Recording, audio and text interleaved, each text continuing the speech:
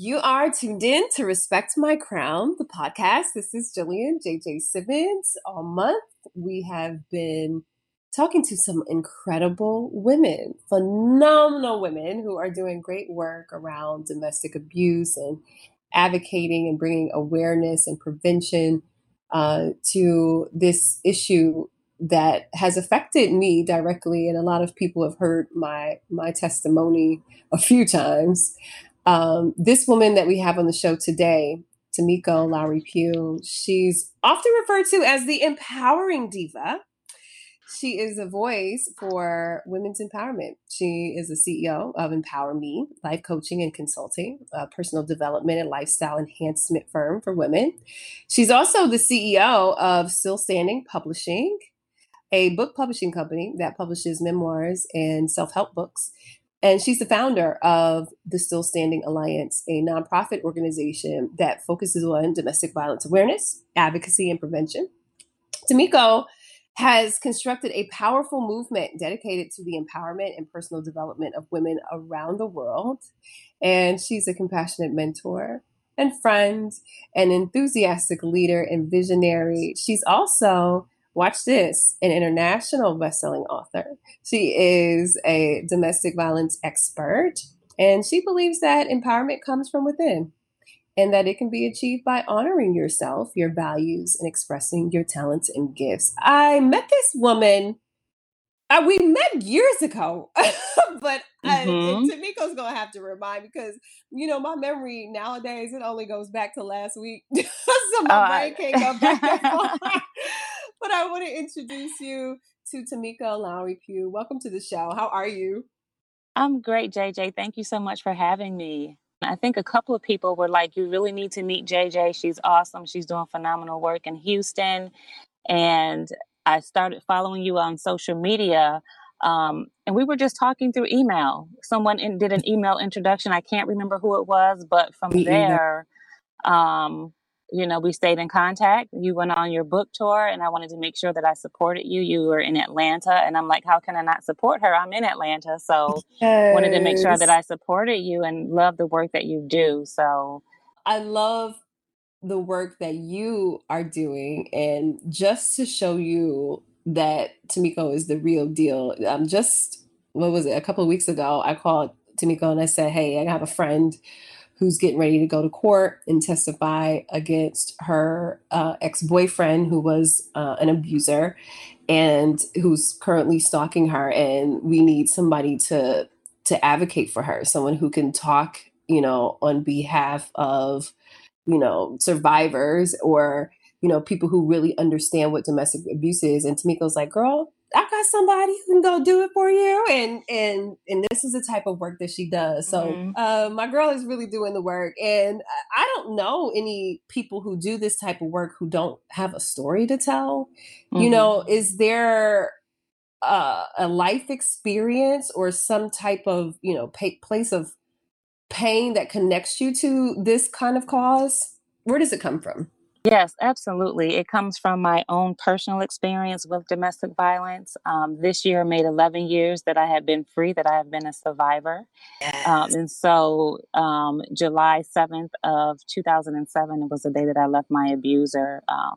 Prior to that, he had been emotionally abusive, spiritually abusive, financially abusive, and of course, physically abusive. But that came towards the end. And so oftentimes a lot of people don't understand that you can be abused emotionally and physically, emotionally and spiritually and verbally, as well as financially. And so that's what I experienced early on. And just that alone had me completely broken before he ever laid a hand on me. I often tell people I was completely broken, and it's easy to say, I have a broken arm. It's easy to recover from that. It can heal, but how do you heal a broken spirit or a broken heart? You know what I mean? And so just kind of being broken down to that point, by the time he began to hit me, I thought I deserved it. And so that's how it, they don't start out on the first date like, oh, I'm going to slap you. You know what I mean? It starts off with the emotional abuse, with the verbal abuse, and until you're just kind of broken. But thankfully, I was able to survive that. The day that I tried to leave him was the day that he actually tried to kill me. Oh my Um, gosh. he strangled me and beat me until I was unconscious and left me on in the middle of Interstate 85 with Oh cars my. swerving around me, trying to prevent from hitting me, blowing the horn. But it was by the grace of God that I made it, and I'm still standing. So Wow. hence, still standing is really the what I stand on. Still standing. Yeah. Wow. What a testimony. Gosh, and it's so funny when you look at someone now, you would never think that you would experience that. And one thing that bothers me the most when I hear um, people's judgment on victims, or maybe just their perceptions, is just, gosh, you seem so strong. How in the world, like, how did you let that happen? You know what I mean? And, Right. a lot of people don't realize just because I am strong, it doesn't mean that I'm not, it doesn't mean that I can't experience these types of relationships. How long were you Absolutely. together? You know what? We were together 5 years, but it felt like a lifetime. It felt like a lifetime of misery. Yeah. Um, that in that short period of time, I was just, I lost all my confidence, all my self worth. So it felt like a lifetime. Yeah. Well, I'm so glad that you have this testimony to share that will impact so many women. And, what I believe is that sharing your truth is a way for people to grow. And I've seen it, so many times, the stories that I read and just personal experiences where and it seems like in the last couple of years, I've seen so many women in abusive relationships. And something that you mentioned was the spiritual and financial abuse. Can you Hmm. talk a little bit more about what that looks like in a relationship? Yes. So even with the financial abuse, when I met him, I was a single parent with two children. And one of the things he said was, I want to take care of you. And oftentimes we think that being a housewife and having our spouse take care of us, like that's, like we hit the jackpot. Like, man, he wants to take care of me and my kids. I don't have to work. This is great. But what I didn't realize is that it was financial abuse. He controlled the finances, which meant I only got an allowance. I really didn't have access to a lot of the funds. I was able to work part time, but that was just money for me to do small things with if I wanted to hang out with my girlfriends or something like that. Yeah. But when it came time for me to leave, I didn't have anything. And so when people say, "Well, why don't you just leave?" I'm like, "Where am I going to go? I don't have Yeah. access to these bank accounts." You know what I mean? Like I didn't have it. And so even when I did step out on faith and leave, I was evicted 3 times that first year, Wow. just because I wasn't financially prepared. But, you know, for me, it was better than being in the 7 bedroom house with him. And so I left a 7 bedroom mansion pretty much to live in a 1 bedroom apartment with two children sleeping on the floor. But I had more peace in that 1 bedroom apartment than I had in the past 5 years. But so that's kind of like what financial abuse looks like. It also looks like that person, maybe they're just giving you a weekly allowance. You don't have access to the funds, or maybe it's the opposite where you're making all the money and they're sitting at home taking your paycheck. So it can kind of go Oh, either way. yeah. And Wow. then, of course, you think about spiritual abuse, which we don't often talk about, but using biblical scriptures to justify the behavior of being controlling and having the woman submit to the husband. Um, and even just going to church saying, "Hey, I need help," and them saying God hates divorce. And so at this point, I feel horrible that I want to get a divorce because at church they're telling me God hates divorce. You need to go home and pray over him and lay hands over him, and you're Oh, fasting and yeah. praying, but you're still being abused. So that's what spiritual abuse looks like: using Yeah. scripture to justify the behavior Yeah. um, that's Oh my. abusive. And it took me a long time to realize that God does not want us to be abused. Like, He is a loving and caring God. You know what I mean? He's Yeah. not the author of confusion, but of peace and a sound mind. So where Yeah. does abuse fit in if He's the God of peace and a sound mind? It doesn't. Yes. And that's that one word is something that sticks out to me most when I think of the two abusive relationships that I was in, emotionally, mentally, psychologically, verbal abusive relationships. It was confusion. It was, Mm, mm, mm. and I tell women all the time, like, pay attention. Do you feel confused? Often is the gaslighting, the manipulation, the Yes. triangulation. And it's just like you said, a lot of people don't realize that these other types of abuse are more painful and harder to heal from because they are so insidious. And I don't, one big thing too is people don't believe you. Right. When Yes. that has to be like you're already trying to heal, and just from what you've experienced, and then imagine when your own family and friends and people in the world, like, they just don't believe you. How do people push through that? It's very difficult because what it does is it kind of almost forces the victim to stay because people don't believe you or they're being judgmental. One of the things that I ran into was, oh, well, we see you guys out all the time and he seems like a great guy. He has a great personality. He's very charming. Yeah, he's very charming in a controlling way. Um, and so on the outside looking in, it's like, oh, you got a new car every year. You guys have this beautiful home. But do you know what goes on inside of that home? So Yeah. even my family, my mom was like, at one point, I was like, I can't do this anymore. I'm unhappy. I want to leave. And she was like, girl, unhappy with everything that you have. She was like, you got a 3-story house. You could go on the third floor and to get away from him if that's the case. And I'm like, it's more than just me going on the third floor. You know what I Right. mean? It's the Right. presence of him in the house, and that she didn't get it until afterwards. And I'm not saying anything bad about my mom because she's my biggest supporter now, especially doing the work that I do.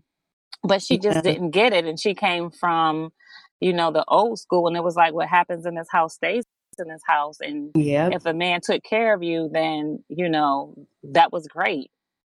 Yeah. That's so true. I'm trying to now break these generational chains and teach these younger people that you're about self-worth and loving yourself, and giving them the tools to see what an abusive relationship looks like, and how to heal. When you came out of that relationship, when did you decide, what, I want to advocate, and how did you go about it? Oh, I'm glad you asked. Very interesting. Very interesting testimony how I knew it was time to advocate. So, I'm out of this relationship. 2 years later, I remember sitting in church and the pastor was preaching from Romans 8 and 28. Um, Romans 8 and 28, the purpose scripture, all things work together for the good of them that love the Lord, who are called according to his purpose. And he was Yes. talking about purpose, and he was talking about the things that we go through in life and how when we go through those things, it's not for us to hold on to the victory, that we have to share it with other people. Like, it's our job to go back and help other people. That's a part of our purpose. And it just kept ringing in my head, purpose. What was the purpose of me going through that? Because prior to that sermon, I was crying out to God, like, why did you allow me to go through this? Why did I have to be hurt? Like, why me? What did I do? And it was at that moment that I realized that it's a part of my purpose. It's a part of what I'm supposed to do. It's a part of me going back and helping those women or men who are going through what I survived. It would be Yeah. selfish of me not to. So I kind of feel like it's something I have to do, but um, I, it's rewarding. At the end of the day, it's very rewarding to be able to help someone like your friend that needed someone to go to court with her. I knew what it was like going to court by myself. So I Yeah. try to make sure that we have those resources for other people who are dealing with those same issues. Yeah. We're so grateful to have you doing this work. I was just thinking about, some of the women that I've spoken to. I do self-love coaching. Oh my gosh, Oh, that work is so necessary. it's so necessary. And most of these women have come out of abusive relationships, specifically narcissistic abuse. And Yes. so they want someone that they can just confide in. They want a safe space, just they want somebody who can say, I understand. And one of my clients, she said, she was telling me about her ex that she just sent to jail for 10 years. I mean, she had staples in her head, like everything. Like Wow. Oh my. it was really bad. And she had gone back to him several times, and this was the last time. And they have, 2 children together. And Tamiko, I just think about her trying to heal, and something that has really driven her crazy in this healing process is having to go to court, and still having to now, the parole hearing is coming up, so now I got to go to and something that really shocked me was the lack of support from her family, and they're very spiritual. And you mentioned, the spiritual abuse, which I think is interesting, because while we talk about the spiritual abuse in the intimate relationships, it does really seem like there's that spiritual abuse that's kind of on the outside of the relationship, where you do have those people who are like, no, marriage is forever. Okay, he put staples in your head, but this is your husband, and Right. he can He change. can change and God can heal him. He probably can heal him, but do we have to be in the same house while that healing is taking place? Do we have to be together while he Right. heals? Do we even 'Cause have to be together? Right. yeah, yeah, and it's tough. And I just wonder, when what advice can you give to women who are maybe coming out of those types of relationships? They're ready to get their life back, but they're still dealing with the drama, feeling like it's never going to end. Yeah, and unfortunately, it's part of the healing process, being able to navigate through that whole system of not always having the support you want from your friends and family. But I would say, even for me, even just having that one person that I could confide in, and that one person, I had one friend that stuck by my side the entire time.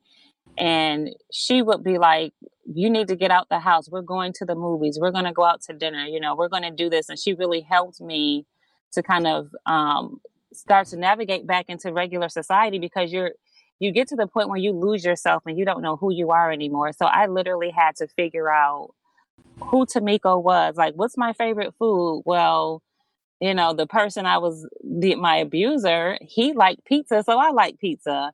Well, Yeah, my favorite color became his favorite color. And so I just had no identity.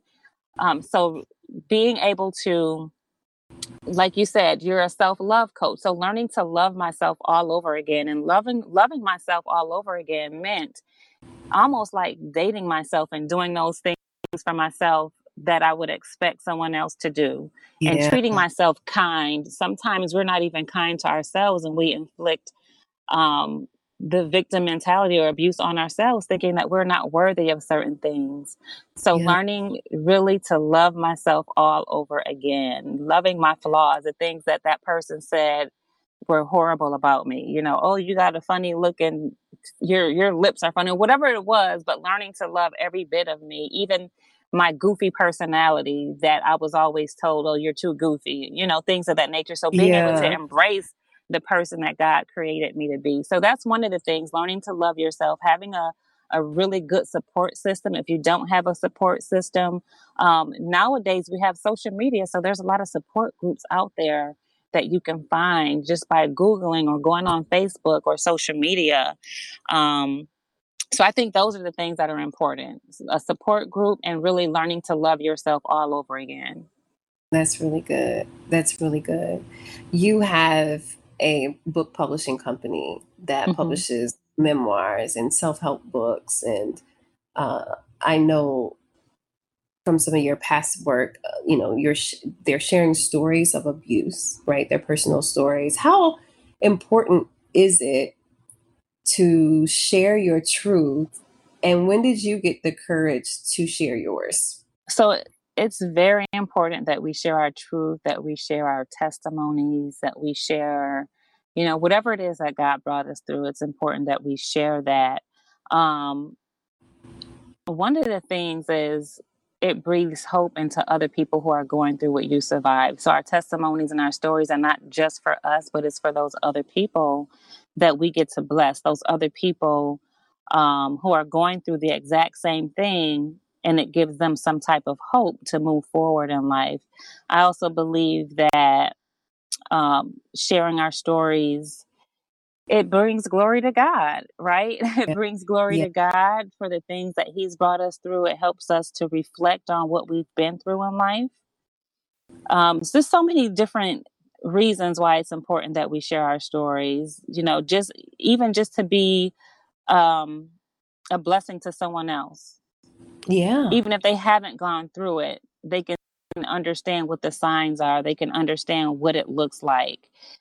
So that they don't go through that same thing. And one of the things I always say is our stories are like a community garden. It's like our testimony is a community garden, and so a garden is something that grows and flourishes. And if you're sharing your testimony, you're helping the community to grow and to be better. Yeah, I love that. That's so true. That's so true. So when you first shared your truth, how did you do it? Girl, that was one of the hardest things I ever in my life had to do, was to literally share my truth, because I would share on social media about domestic violence statistics and things of that nature, but no one ever knew the story behind it. And, everybody's like, you got to tell your story. Like, people need to understand what your passion is behind this. And I'm like, I'm embarrassed. I just Hmm. don't know what people are going to think. Like, I started this nonprofit, but no one knew why I did it. And I just remember I remember writing it down, just kind of like a couple of paragraphs about what happened in that relationship. And I posted it on social media, and so many people started inboxing me saying, "Oh my gosh, I had no idea. I went through the same thing. Thank you so much for sharing. You're so relatable." And so when I realized that it was helping other people, I wanted to share it more. Yeah. And so I started, looking for opportunities and places to go where I could just share it, whether it was at, a domestic violence shelter, or at a church group. I just wanted to share my story. I never did it for the business of it or to get paid for it. I did it because I wanted to make a difference. Yeah. And then when I wrote my book, Wounds to Wisdom, that's when it really kind of took off on the business side, which I really wasn't expecting that. But then people began to see me as an expert. You write a book, they assume you're an expert. So I had to Hmm. start really educating myself on the topic and what it looks like and what is narcissism and all those things. So that's when I knew it was time to share, when people were trying to figure out, why in the heck is she so passionate about this cause? Like, what is it? Yeah. And so sharing the story, I had to do it. It was difficult. It's not always easy. You make it look easy, we make it look easy. But at the end of the day, you have to realize every time you share that story, you're reliving what you went through. So you're reliving a trauma. And Yeah. so you have to go home. You might not cry in the middle of the speech, but when you get home, you're exhausted, and it's really emotionally exhausting. But at the end of the day, like I said before, it's not only it's exhausting, but it's rewarding. I would assume you went to therapy after your relationship. Oh, What absolutely. Yes. I went to therapy. Yes, I How had did that to. process start? Like, did you sit back and say, did someone tell you you need to see somebody, or, how did you start that process? Well, at that time I was working part-time it was like a major company that he actually worked there too and got me a job part-time, hence the controlling spirit so that I could be right next to him. But Wow. it was a really great company, and they had a great program. Um where you could, get counseling and things of that nature. And it was just recommended that I take some time off and go to therapy. At first, I didn't want to do it. I was like, I'm not crazy.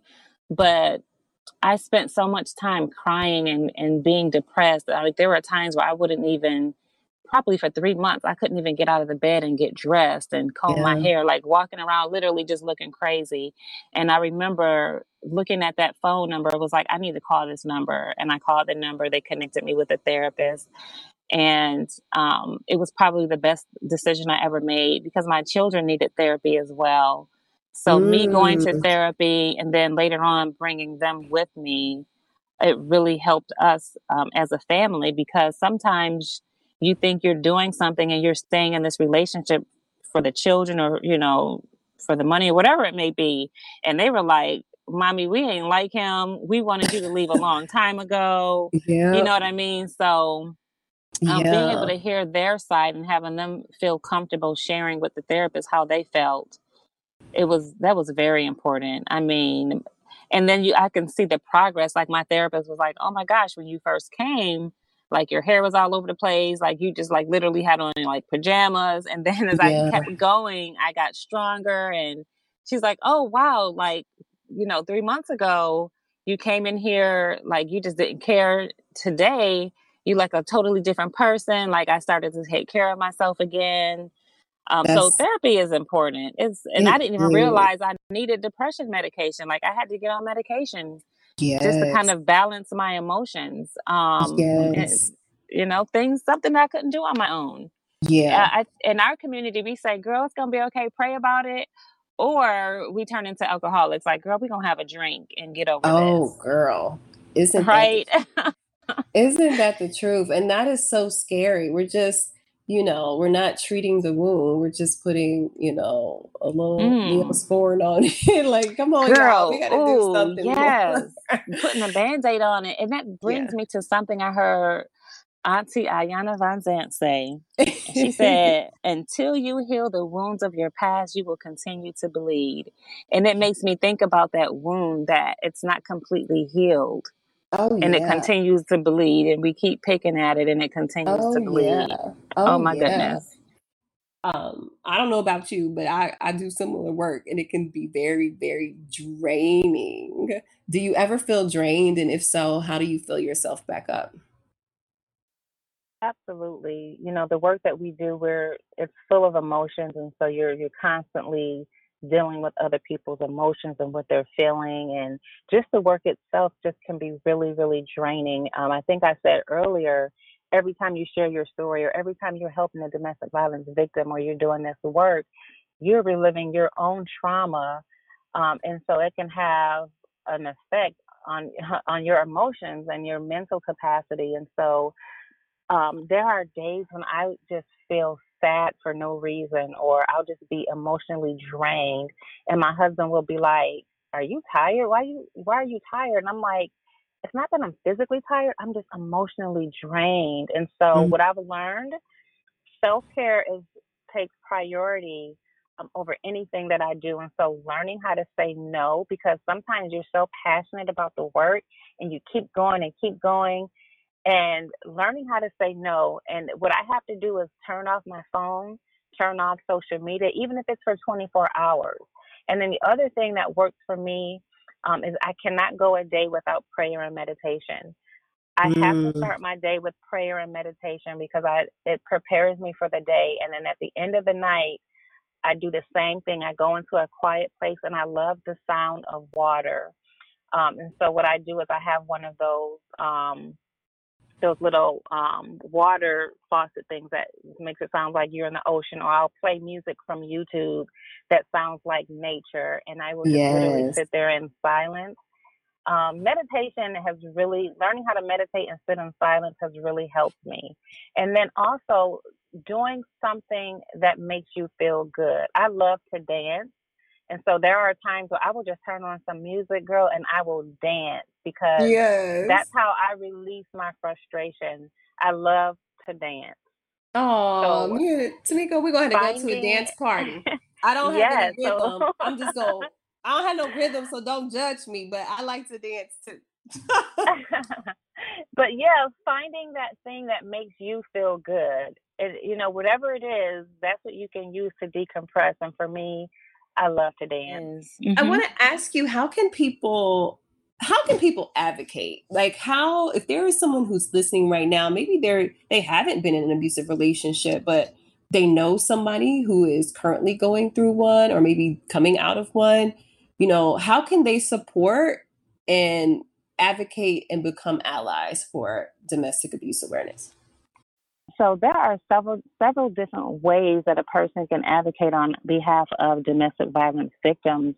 One of the ways is, if you're a survivor of domestic violence, simply using your story and sharing your story as a form of advocacy.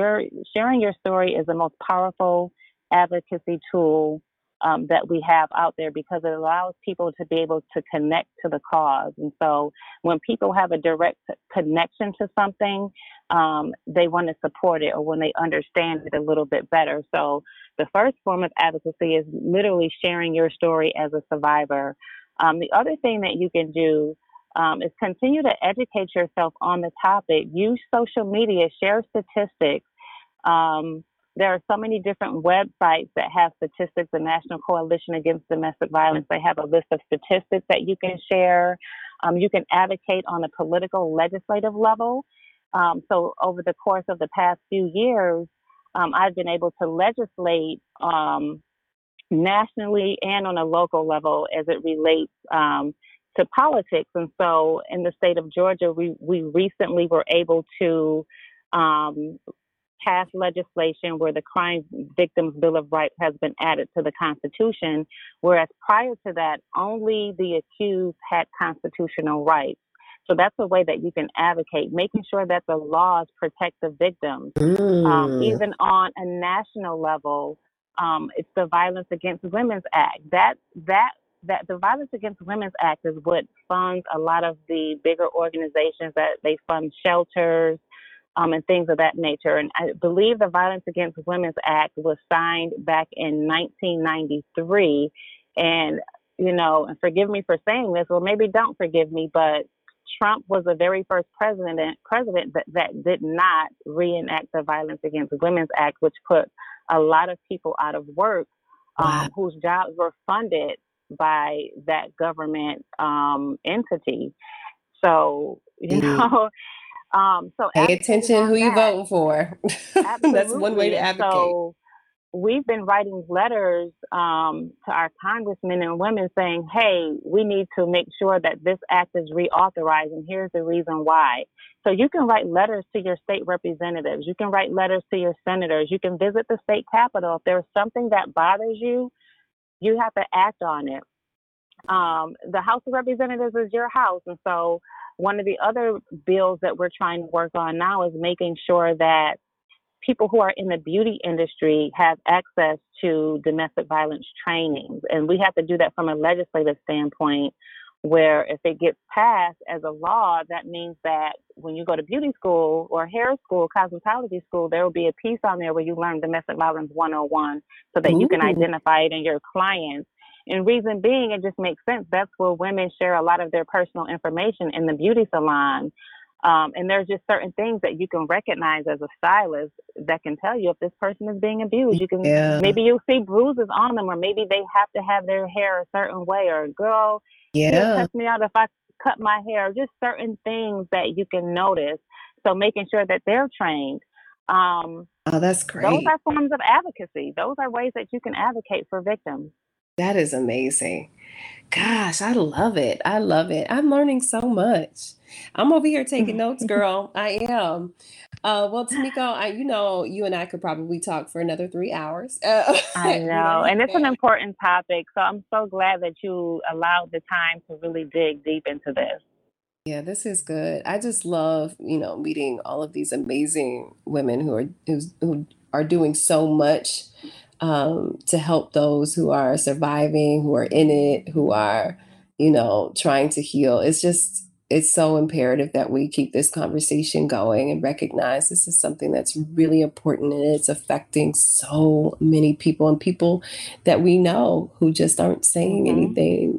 Check on somebody sometime, Yes. So I appreciate you. Tamiko, where can people purchase your book?